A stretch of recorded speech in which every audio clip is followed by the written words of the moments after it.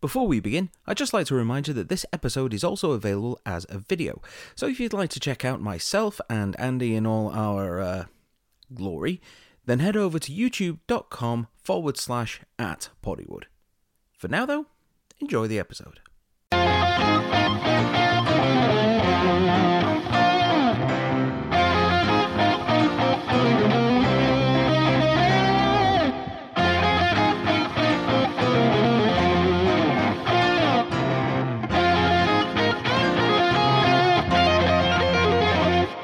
Hello everybody and welcome to another episode of Poddywood, the podcast where we talk about movies and all kinds of movie-related stuff.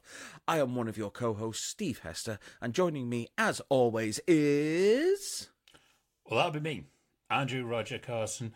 Shorter hair this week, same glasses, full of Northern pride and Eastern promises.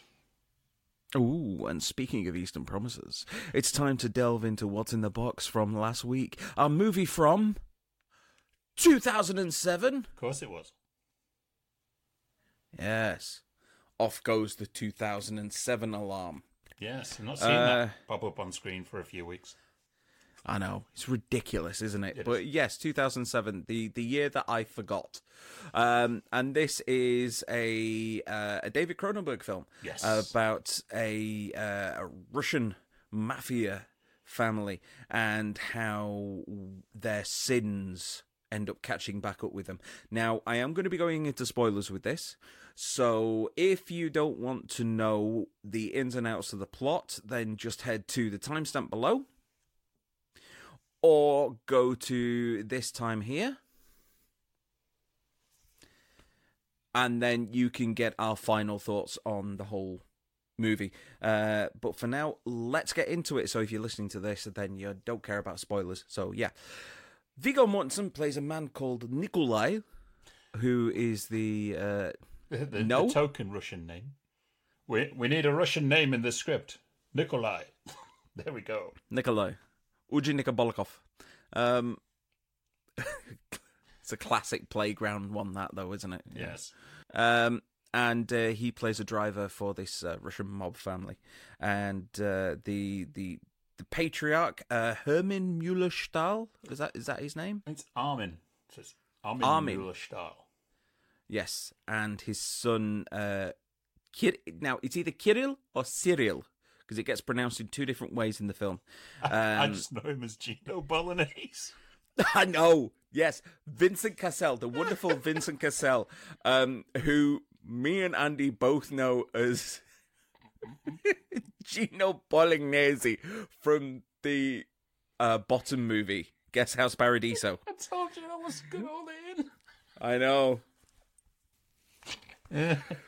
Oh, I love that film. It's so terrible, but it's wonderful. That's Vincent Cassel, for God's sake. I know. It's the guy that was in, what is it, Irreversible? Was it Irreversible? Must be. I know he was in like the Ocean's 11 movies. And Yes. He's done a ton of foreign cinema. Yeah, he was married to the goddess that is Monica Bellucci. Yes. But anyway, he plays Kirill, or Cyril, the mob boss's son. And then into this world comes a doctor, Anna, who treats a woman who is admitted to the hospital with severe bleeding, who dies on the operating table, but gives birth to a daughter. And then it's her job to try and track down who the father is of this little baby girl. And in doing so, she uncovers this horrible family secret that this Russian mob has been trying to keep covered. And it's a David Cronenberg film, and we went over this last week. David Cronenberg is known mostly for his body horror things like, Videodrome and Scanners and The Fly, all things where people just look icky and horrible and you kind of want to have a wash. And as I'm recording this, I said The Fly, and there is a fly crawling across my screen. Jeff, you're back. So yeah, this is weird coming from him because it doesn't feel like a David Cronenberg film. Yeah, I mean, he does do these movies separate from the body horror that are exceptionally good. And this one follows on from A History of Violence, also starring Viggo Mortensen, which was based on a comic book, actually. Yeah, and I think I said it before in one of our earlier episodes, it was the last mainstream Hollywood movie to be released on VHS. Very true. Yeah, for your fat fans. But this one, it's set in Britain, which was a surprise to me. I wasn't expecting that. It was David Cronenberg's first ever time filming outside of Canada. Oh, is that right, eh? Yeah. There are some times watching this where it doesn't feel like... I know he doesn't really do kind of Hollywood movies, but it doesn't even feel like an American/North American movie. It felt like a British film. Yes. With all the low-key trappings that a British film has. Lots of rain, very, very stalwart workhorse actors that come in and know their craft, that give very, very measured performances. But it kind of felt at times like it wasn't really... It felt like it was kind of missing an edge to it at parts. Part of it felt a bit ponderous, and I was kind of waiting for things to build, and they do towards the end. But even then, it feels like you're waiting quite a while to get there. Everything that happens in the bathhouse, where you see Andoril, the Flame of the West, the tattoo, well and truly on display. Yes, I was going to ask you about that if you noticed it. I was actually talking about the sword, which was reforged from the shards of Narsil. Not the pork sword. That was prominently on display in that scene. But yes, on his arm, on his left arm, or right, I don't know, depends on where you're watching this. He's got a little tiny tattoo, which all the members of the Fellowship had. So that's the four hobbits, Orlando Bloom, Viggo Mortensen, Ian McKellen, and not John Rhys Davies. He didn't get a tattoo. He sent his stuntman to get the tattoo on his behalf. Never ink a dwarf. No, you never ink a dwarf. No.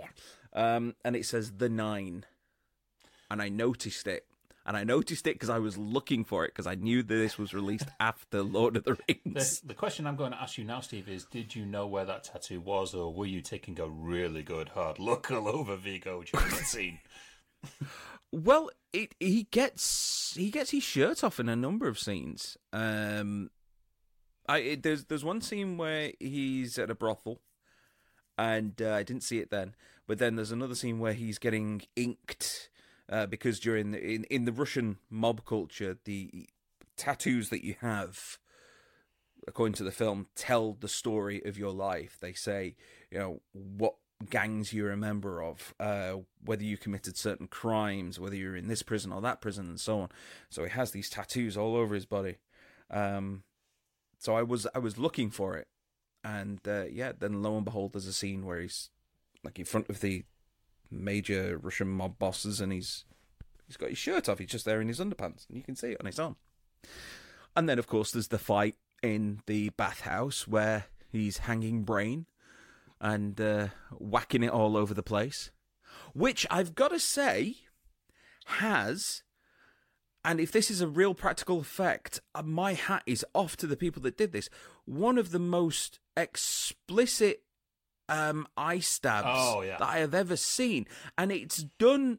I can't tell if it was actually done digitally or if it was done with a prop knife, maybe, but it's flawless. It is. The knife changes hand to hand to hand, and then they're fighting on the floor, and a guy gets stabbed in the eye, and there's loads of blood which comes out. But the way that it's done, like you say, it's absolutely flawless. Yeah. Superb. I've got to admit, that was a wince-inducing moment when I watched it again this week as well. I was like, oh definitely. I kind of forgot that. You kind of forgot to mention here, the nurse is played by Naomi Watts, pulling off an amazing British accent. Oh, yes. She falls into that role. Absolutely. She sounds incredibly believable as a Britisher.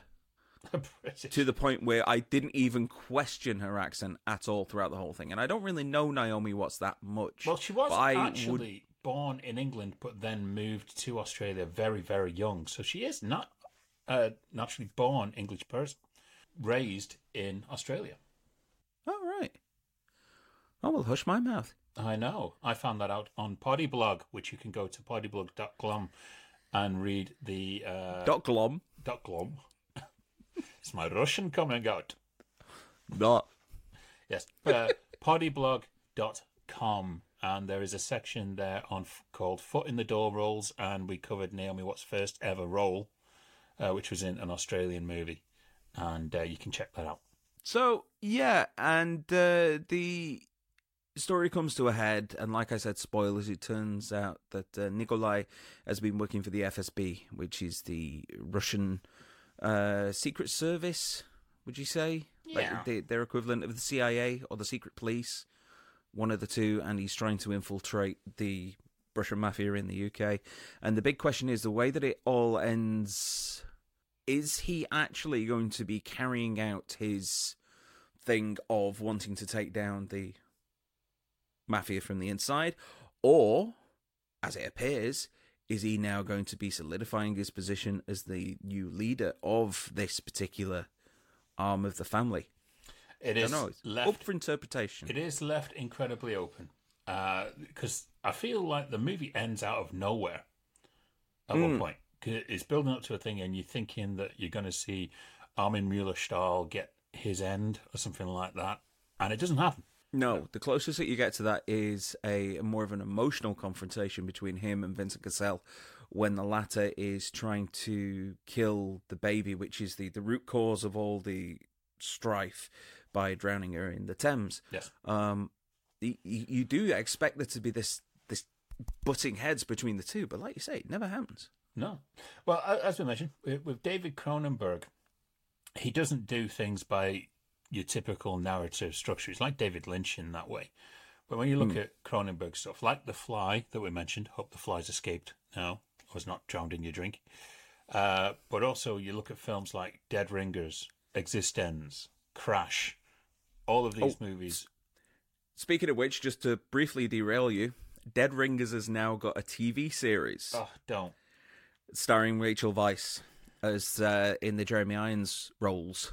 So I noticed it today. I just thought I'd bring that up. There's too much stuff being made into TV series now of stuff that should just be left well alone. And Dead Ringers is one of them because it is an amazing movie.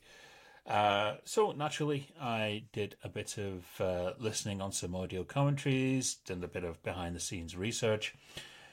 And this has a link to 2 other occasions we have spoken about on this show in the past. Now, remember way back when we talked about Billy Zane going to buy comics in his full Phantom costume, and then you mentioned about Viggo Mortensen, was it going to a pub in his Lord of the Rings gear or something along those lines? I think he'd gone to a gym or a restaurant or something, Yes. and it would just come out full Lord of the Rings gear, swinging the sword, practicing his moves, and the police called. Yes. Well, during the filming of this movie, Viggo Mortensen decided to go to a bar in full costume with full tattoos and the lot. And he was listening to 2 Russian men who were talking and kind of just honing in on their mannerisms. And these 2 Russian men saw Viggo, noticed the tattoos that he had on his hands, and genuinely believed he was a member of that Russian mafia. Okay. Yes. Easily done, because, he looks the part. He looks properly intimidating. Oh, yeah. He's wearing all these very nicely tailored suits and just looks very, very straight, flat, not expending much in terms of energy, just... Well, to be honest, I mean, Viggo's research into this character was completely faultless. I mean, he did extensive character research, including learning both Russian and Ukrainian languages that he used in the movie. So when he's talking to the prostitute in that scene, he switches from Russian to Ukrainian. And us English-speaking people, we don't notice it, but he does do it. So he learned both of them, and he travelled all over Russia and Ukraine and everything and did extensive research for his character. That's how much of a workhorse that guy is. And it pays off. The nude bath scene, as we've already mentioned here, which I think everyone remembers from this movie when you kind of bring it up. That was actually Vigo's suggestion that he do it naked. So I think he had something to prove on that day and to make it more realistic. And, he went fully for it. Apparently, the inspiration for his character and mannerisms and everything was based on who else? Vladimir Putin. Yay! Because that's exactly who you want to be. I did notice some other fantastic little things in here. One that actually jumped out at me when I was watching the movie, and I never noticed it before. So there is the scene where Gino Bolognese is showing off. He's showing off all of this alcohol that he's got in the back of the truck. Written on the side of the truck is Arthur Clegg. Now, if you know the story of Arthur Clegg, he was a real man who was suspected of murdering his newborn granddaughter and possible daughter by incest by throwing her into the Thames. So that was a curious little nod to history. Oh. Just tattooed on the side of the truck. Did you notice something incredibly curious for a mafia police crime movie? There's a wimpy. There is a wimpy. Oh my god! For those of you who don't know, in the UK, particularly back in the 70s and 80s, there was a fast food, in very inverted commas, chain called Wimpy, and it only seems to exist in very, very select places now, and it's a point of ridicule. And yeah, he's there. I'm just it's like they're doing a hostage exchange in the cheapest, shittiest kind of fast food restaurant you can if you're gonna do it to Wimpy, because you can't really sink any lower, can you? No. My point was being, did you notice there is not one gun in this movie? Yes, I did. It's all knives, which apparently is incredibly authentic. Yeah, well, that makes more sense if you're like you're caught and you've got a gun, then you're like I use it to go hunting. But if you've got a knife, you can say that I work for my granddad's butchers. Yeah, exactly. Yeah, I gut fish. And that is exactly what they would do, which is why that is very authentic, apparently. Focus Features, who did the movie, scrapped the plans for the intended sequel to this. So there was supposed to be a follow-on. And apparently when David Cronenberg was asked about it at some kind of convention or some kind of interview, he'd be like, you'll have to ask the people at Focus because they killed it. Nah. So we'll never get to know. But with this film, I mean, it was very, very well received. The sound is great. The production design is flawless by Carol Spire, I will say. Very tightly edited movie as well by Ronald Sanders. Sorry, I thought you were going to add something there because you were nodding your head. No, I wasn't. I was going to say, if you're going to be reeling off people, there's one name which I did recognise, which was Stephen Knight. Oh, okay. Yes, who wrote this movie and is also responsible for Peaky Blinders. Yes. Yeah, very true. Your cinematography is great. Peter Susitsky, I believe was his name. Music by Howard Shaw, which is great. And if you're going to go into your roles, you've got to say Viggo Mortensen, Naomi Watts, Armin Mueller-Shaw, they all own it. And Gino Bolognese himself, Vincent Cassel.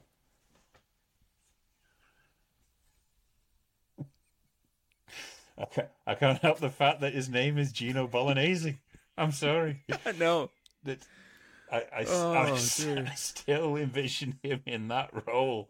Kate's across the room laughing as well, just because I've said it. But oh my god, Gino! Keep the swearing down. We're trying to keep this PG.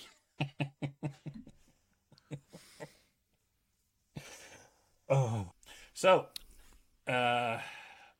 Eastern Promises. Recommend? Recommend, yes. Worthy of it being certified fresh. It's a slow film, and I don't really think it needs to be this slow. There's a number of times where I think there would need to be something else, some kind of a bit more energy injected into it. Not necessarily action, but more energy. And if it had that, then yes, I'd definitely give it a definite certified fresh. But as it stands, yeah, give it a watch. It's you at least get to see what the king was returning with, basically. All those Canadians are going to be so mad with you, eh? Well, I'm sorry about that, eh? Anyway, it is around that time that we delve into some anniversaries. We watch them again all of the time, or we get them on Prime for free. But we only know how old they are when we learn their anniversary. Oh, yes. Anniversaries. Here we go again. 3 more movies dug from history to find out if Steve has seen them or not, and find out a little bit of trivia around them. So, Steve, just go back to our youth. Let's go back 40 years. Ooh. Back when I was 3. I know. 40 years ago this week, the Chuck Norris movie Lone Wolf McQuade was released. I'm going to say no, I haven't seen that, but mainly because I've not seen any Chuck Norris movies. Yeah, I've seen movies in which Chuck Norris has appeared, like Dodgeball, but not Chuck Norris movies. So you might be the reverse Chuck Norris fact. Steve Hester has got through life without seeing one Chuck Norris movie. Yeah. You don't miss much, to be honest. Lone Wolf McQuade was directed by Steve Carver, another director we lost just recently, I believe. He directed Chuck Norris in An Eye for an Eye, also starring Christopher Lee. Yes, Sauron himself. Also directed movies called The Wolves and Steel. No, not Shaq Steel, but another movie called Steel. You can put the poster up right there. Pow. There you go. Hit the microphone too. Lone Wolf McQuade is basically, it's Chuck Norris. He's a lawman. He's out in the desert, and he's facing off against his typical 80s renter villain in David Carradine. Yes, Kung Fu's David Carradine. Death Race 2000's David Carradine. That guy who likes to hang in his wardrobe, David Carradine. Yeah. Oh, well, dear. I'm just really glad that when he took the part, he didn't choke.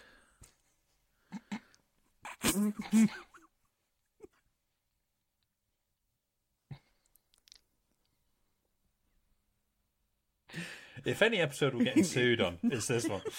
The Carradine estate is going to get us. Yeah, he knew when to open his mouth and when to belt up. Yeah. Bill will love this episode. Keep it in. Right. So naturally, the end of your movie is going to have a huge fight between Chuck Norris and David Carradine. They used no stunt doubles for that end fight. They actually did. That makes sense. They actually did fight each other, and apparently Chuck Norris was very critical of David Carradine's martial arts skills, saying that he's as good a martial artist as I am an actor. Oh, that's a self-burn. That's rare. Oh. That is. Amazingly, David Carradine had a clause in his contract for this film, and apparently other movies as well, that he could not be killed on screen in hand-to-hand combat. Okay. So that was some pure macho stuff by the day. So how do you kill him in this? Like this. That's right. With a grenade. That's how you kill. Not a hand grenade, like in Death Race 2000, but a grenade. You like giving me work to do with these cutaways, don't you? Yeah. I have to because it adds to the comedy.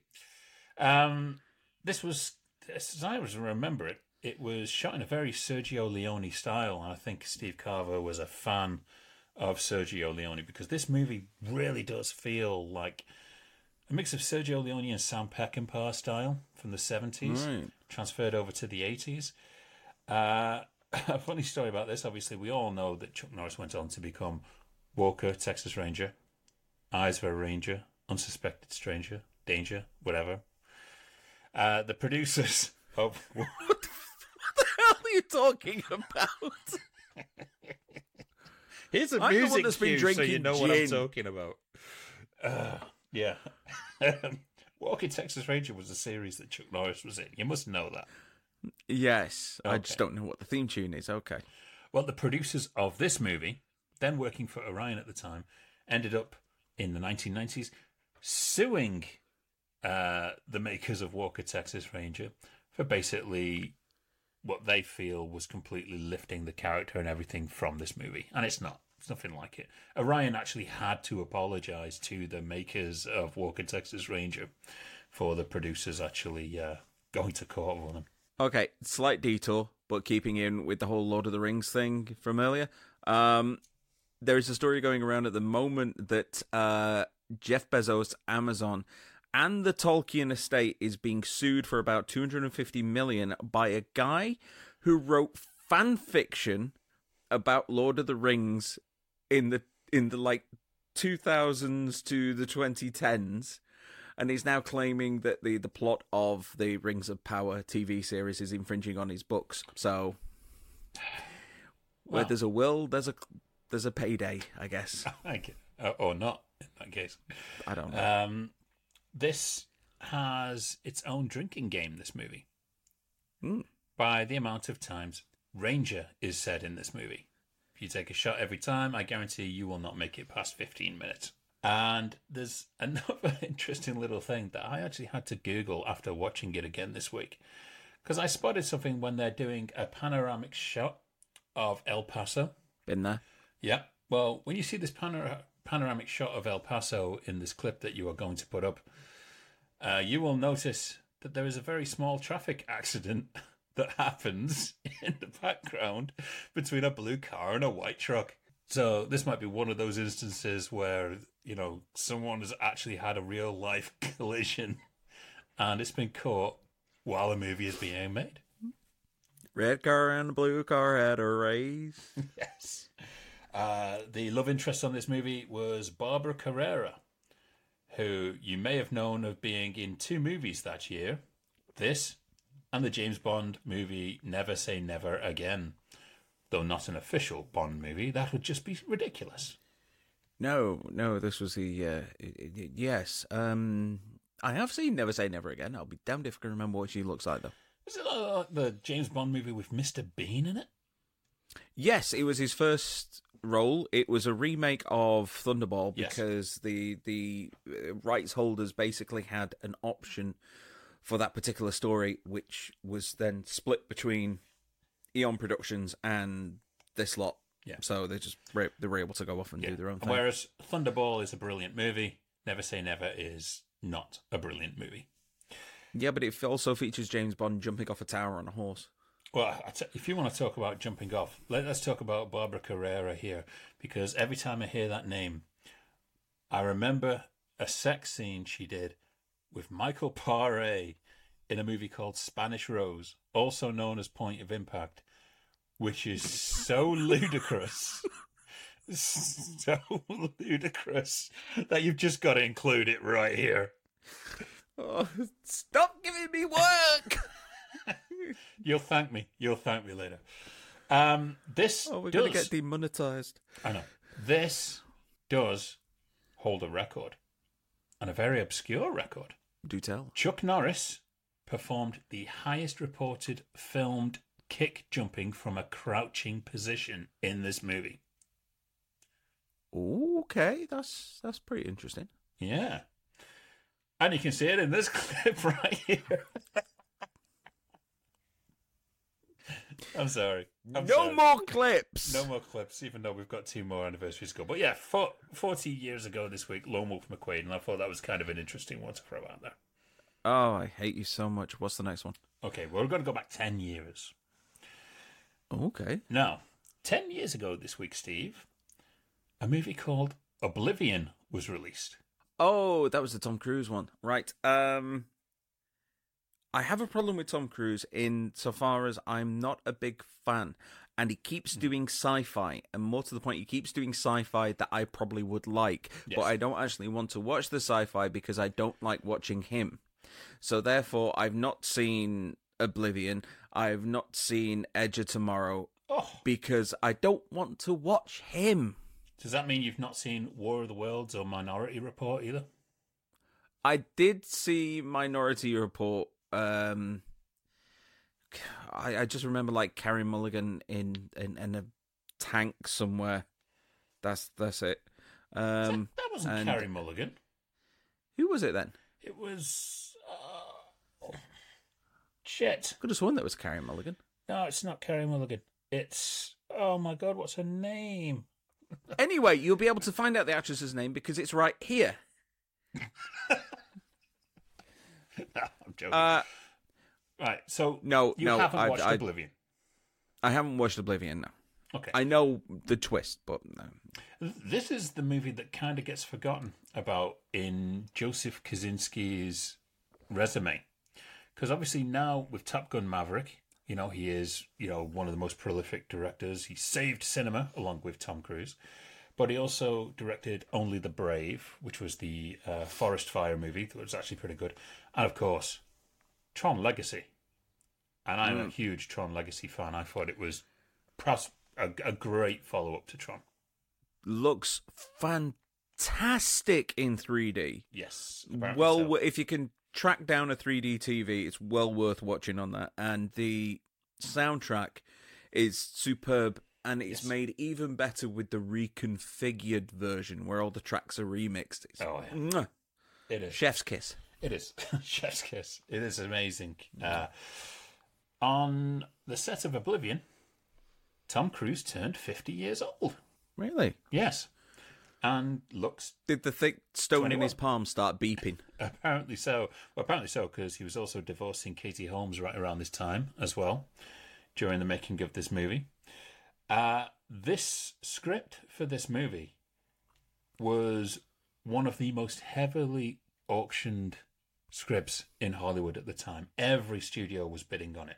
And originally Disney did get a hold of it for a very short time until they realized they could not make a PG-13 version of the movie.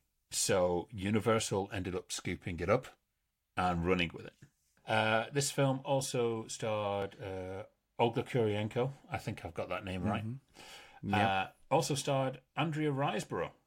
And apparently she was not a fan of her time on this movie. I don't think she enjoyed this. I think she actually rates this as one of the worst experiences she's had of making a film. And it's probably due to all of the blue screen and stuff like that. Any other reason it could be, we're not sure. We're not going to speculate. No. Does Tom Cruise just love playing a character called Jack? Well, he was Jack Reacher. Twice. Yeah. Where else was he called Jack? Legend. And of course, in this, he plays the Jack as well. What you may not know about this, Steve, and I know you know about your comic books, this was actually based on an unpublished comic book. Oh. Yes. Written by Joseph Kosinski. So before he got into movies, he was actually a comic book artist and actually created the comic of it, but it went unpublished. So this was a major project for him in getting it done. Now, the movie was released around this time, but one city did not show it when it opened. Do you know which one? I don't. But I'm guessing it's wherever the movie was set because they didn't want to upset the people. No? Okay. Okay. It actually had a late premiere. It was not released on the weekend that it should be. The main reason it was not released in Boston was due to the fact that the manhunt for the Boston bomber was still going on and all businesses had to close, so the theatres had to close at that time. So Boston was the only place that got it later than everywhere else by a couple of weeks. So that's the kind of time frame you are looking at of when Oblivion was released. Yeah. It went on to make $286 million on a $120 million budget. So, do you remember when that was a good return? Yes. And then, like, the Avengers came along and everyone thinks if a movie doesn't make $1 trillion, then it's a failure. Yeah. The good old days. Yeah. When they used to release stuff like Fair Game. But yes, It wasn't originally Olga Kurylenko who started in this movie in that role. It was Jessica Chastain. But Jessica Chastain had an opportunity come up to star in a lead role for Zero Dark 30, which she really, really wanted to do. She spoke with Tom Cruise and the producers and the director, and apparently they were very understanding of it and granted her a release to go and make that movie. Okay, well, I suppose it worked out quite well, because I know that Olga Kurylenko was doing really well around about this time, because she'd been the first Hitman movie. I think she'd been in a Bond film. Max Payne. Max Payne. So, yeah, her stock was pretty high for a while, and I'm not really sure what's happened to her over the last she's in Marvel 10 now. years or so. So, is she? Yeah, she plays the Grim Reaper. In the villain in Black Widow, and she's returning for the Thunderbolts as well. The score of this movie is really good by Joseph Trapanese. It's worth checking out. And in a little bit of trivia, this also holds a very good statistic. Steve, this was the first ever film to be mixed completely in Dolby Atmos. Good. Yeah, Bill would know all about that. He knows. But yes, this was the first movie to have that on. I know, I just don't want to spoil the Atmos. You know? But yes, Oblivion, 10 years old this week. Happy birthday, Oblivion. Yes, happy birthday. So what is going to be our third movie this week? Okay, the third movie. Instead of going in the direct 10s backwards, I'm going to take a little bit of a detour out to go 12 years. Interesting. I wanted to mention this because I saw it again this week and then realised it was released right on this week, 12 years ago. Have you seen, Steve, a movie called Grave Encounters? No. Okay. Grave Encounters was one of your kind of found footage horror movies. Okay. And this one was...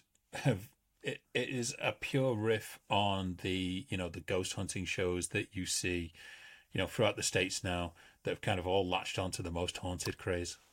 Yeah, ghost adventures with Zach Baggins, and we're back to Lord of the Rings references again, aren't we? Zach Baggins. Yeah. Oh my god. Well, yeah, Grave Encounters is actually one of the best versions of it that you will ever see. This was directed by 4 people. Colin Minahan, who was the director on a movie called Extraterrestrial and another one called What Keeps You Alive. It was also directed by Stuart Ortiz, who was the writer of Extraterrestrial and other movies with Colin Minahan. And the Vicious Brothers. Jonas will be there like, the Vicious Brothers. Yes, who also worked on set. So they basically worked on all the same films, but this movie was directed by all 4 of them. So I think this was probably their first major movie that came out of there. They filmed this movie in 10 nights and 2 days. All right. I'm guessing there's going to be like a Blair Witch Last Broadcast kind of vibe to it. Yeah, it is all on that. And these films are kind of simpler to make, but this one has had a lot of effort put in. And this was filmed at the Riverview Hospital, which has been featured in so many movies, and the X-Files, Session 9, loads of stuff up in Canada. For the record, The Last Broadcast is better than the Blair Witch Project. It's a good point. Carry on. But I do love me some Blair Witch. This movie actually debuted at Tribeca, which is something, as I mentioned, from Jen McGowan's episode that you just recently saw, where we talked about Tribeca. This movie debuted there, and the teaser trailer for it scored 30 million views. Wow. For a movie that is not a major blockbuster, a small independent movie shot over 10 nights and 2 days scored 30 million views on its trailer. How? Okay, well, you brought this up on the last few episodes. So here's the question. 30 million views on the trailer. What was their return against their initial budget? Well, I'd reckon it was definitely high, because this has since become a cult film. It was a box office success. I can't find the exact figure. Or probably I just didn't look into it that much. But it did go on to spawn a sequel. It was supposed to be a third as well, but apparently I think the sequel didn't do as well as expected, so they didn't make the third one, but they still hope that they would make a third one. I'm a big fan of Grave Encounters. I thought it was great. I almost met the producer of it as well at one point. We were supposed to get together for a coffee, and I was leaving that afternoon, so I couldn't do it. Right. The script was only 85 pages long, right? Most of the movie is improvised. Yeah, I was going to say, because most scripts, like a 90-minute script, you're looking at about 120 pages, aren't you? Yeah. So, thereabouts. Roughly. A lot of people say, oh, the 1 page, 1 minute. It's not. You know, no, because it's not. No, because getting back to Lord of the Rings for a second, the whole scene of the bridge of Khazad-dûm, sorry, the stairs of Khazad-dûm, when they're coming down the stairs, and there's that whole sequence where they're firing the arrows at the goblins, and the staircase breaks. In the script, it just says they run down the stairs, and yet the scene itself takes up several minutes worth of screen time. So, yeah, I agree with you. The whole 1 page equals 1 minute rule is absolute garbage. Garbage. It's just a way for people who are generally too lazy to actually read a full script will be like, yeah, can I read this in an hour and a half? But, Grave Encounters is 12 years old this week. It's definitely worth a watch if you can find it. I think it was on Amazon Prime just recently. And, you know, it was a great kind of early movie, probably a debut for Minahan Ortiz and the Vicious Brothers, who have gone on to do some really, really great movies. I've got to be honest, it's the first time that I've heard of that one. And it does sound like it's right in my wheelhouse. That sounds like it's something that I would really, really enjoy, because I like that kind of stuff. I can like found footage. Well, Grave Encounters is among the best ones. I may place it above The Last Broadcast. Oh, really? Okay. Personally, I would, because there is moments in that genuinely made me shit my pants. Okay. It was full-on Gino Bolognese. No, that was coming out the other end. Yeah. Well, that's an esteemed actor for you. Showing up in a bottom movie. That's just brilliant. But anyway. Oh, dear. 12 years old this week. Grave Encounters. Check it out if you can find it. You can find it everywhere. You can find everything nowadays. And why don't you just add to that trailer view as well? Yes. But for now, though, it's a very specific question that needs answering. What's in the box? What's in the box? What's in the box? What's in the box? What's in the box is the question we ask every single week in order to educate Steve's movie knowledge and experience. But Steve, explain the rules of what's in the box. Okay, well, the rules of what's in the box are very, very simple. Andy is going to pick out the name of a film from a box which is certified fresh on Rotten Tomatoes. Now, if I have seen it, then he keeps pulling out names of movies until we find one that I haven't seen, and then I go away and watch it the day before we record our next episode. It's simple. Easy. So simple that I've lost count of the number of times that I've messed up that speech. It should be just second nature by now. Yes. Okay. But festivities do not start without the music. Thank you, Bruce. Okay. Steve.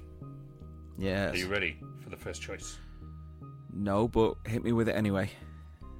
Okay. 1995. Okay. Apollo 13. Oh, it's a cracking film. Yes. Oh, yes, I've seen that one. I've seen that one numerous times. One down. Okay. Are you ready for number 2?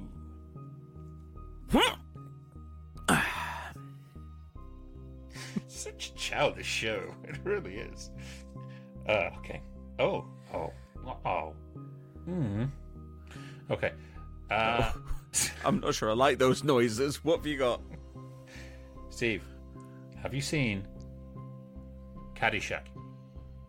Yes. Oh, okay. I'm alright. Are you? Right. Okay. It's debatable. We're going on for number 3. Yeah. Oh, okay. All right. I believe you haven't seen this, unless you have watched it since. Okay. So, a fair few episodes back, you watched Rocky, right? Okay. Now you have to visit 2006's Rocky Balboa. Oh, right. Okay. Now, I'm actually going to be stating my case on this one. For fuck's sake. No, I haven't seen Rocky Balboa. So if I go away and watch that now, then it will be keeping with the rules of what's in the box. However, I also haven't seen Rocky 2, 3, 4, or any of the others in between. So by going to Rocky Balboa, is that then going to taint the movies that I then may watch in between then, or not? Now, you see, that's going to be a hard one. That's what she said. None of the others are in the box. So, this is a kind of crucial decider. We've never come across this kind of situation before. We haven't, because you can see my point, can't you? Yes, put it away. That's a tough one. I mean, do you want to actually watch all the other Rockies? Well, I do want to watch this one because everything that I've heard has said that Rocky Balboa is a massive improvement. It's probably one of the best in the series since the original, or at least the original 2. But I mean, the stuff that happens in between that is kind of moves the kind of story of Rocky along, I guess. God, this is a tough one.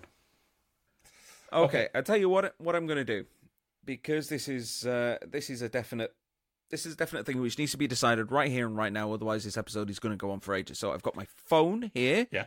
Right. I am going to ask Siri to give me a number. If it is an odd number, then I don't watch it. If it's an even number, then I will. Okay. Okay, so here we go. And I'm going to... Let me just turn the thing on so we can all hear it. I'll get it close to my I've got another one held up anyway. So. Hey, Siri, give me a random number between 1 and 10. It's 10. So that means... It's an even number. That means that I have to wait until I've seen the other ones before we do this one. Okay.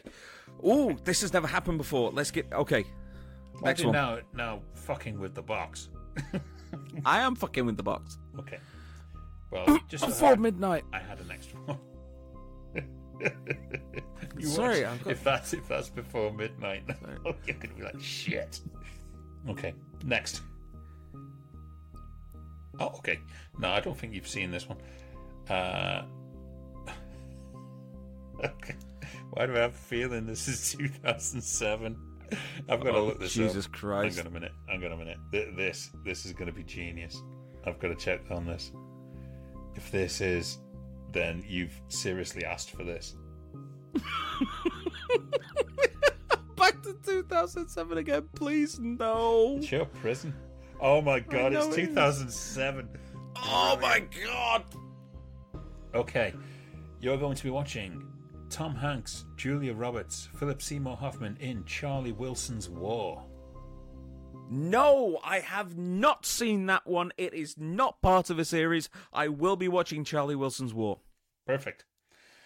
Back to 2007. What is going on? Fucking hell. We're in some circle of hell. It's the center of the movie universe. It is. Everything all links back to 2007 in some way. Something must have happened in that year. They're trying to tell us something. Yeah. Let's get our mashed potato like cloud out. Or hill, whatever it is. But yes, Charlie Wilson's War. That will be coming next week. And also coming next week, it is a guest episode. Ooh. Who's the guest that we have, Andrew? We have an amazing actress, producer, television host as well. Sarah Hennessy is going to be joining us, and it's going to be she's absolutely wonderful.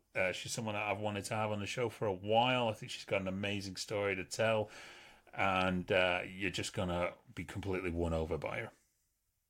Okay, I cannot wait. This is going to be a great episode, so do not miss it. In the meantime, if you want to talk to us about anything that we've discussed in this episode, including our really, really childish sense of humour, and also the name Gino Bolognese, then... And while Andy's laughing, you can go to the links below. You can join us on facebook.com/Poddywood. You can hit us up on Twitter @Poddywood. You can join us on the r/Poddywood subreddit. You can hit us up on LinkedIn. And you can also get us on Patreon. Tell us what they get on Patreon, Andy. Well, if you sign up for Patreon for the price of a coffee, or £3. £3. For £3.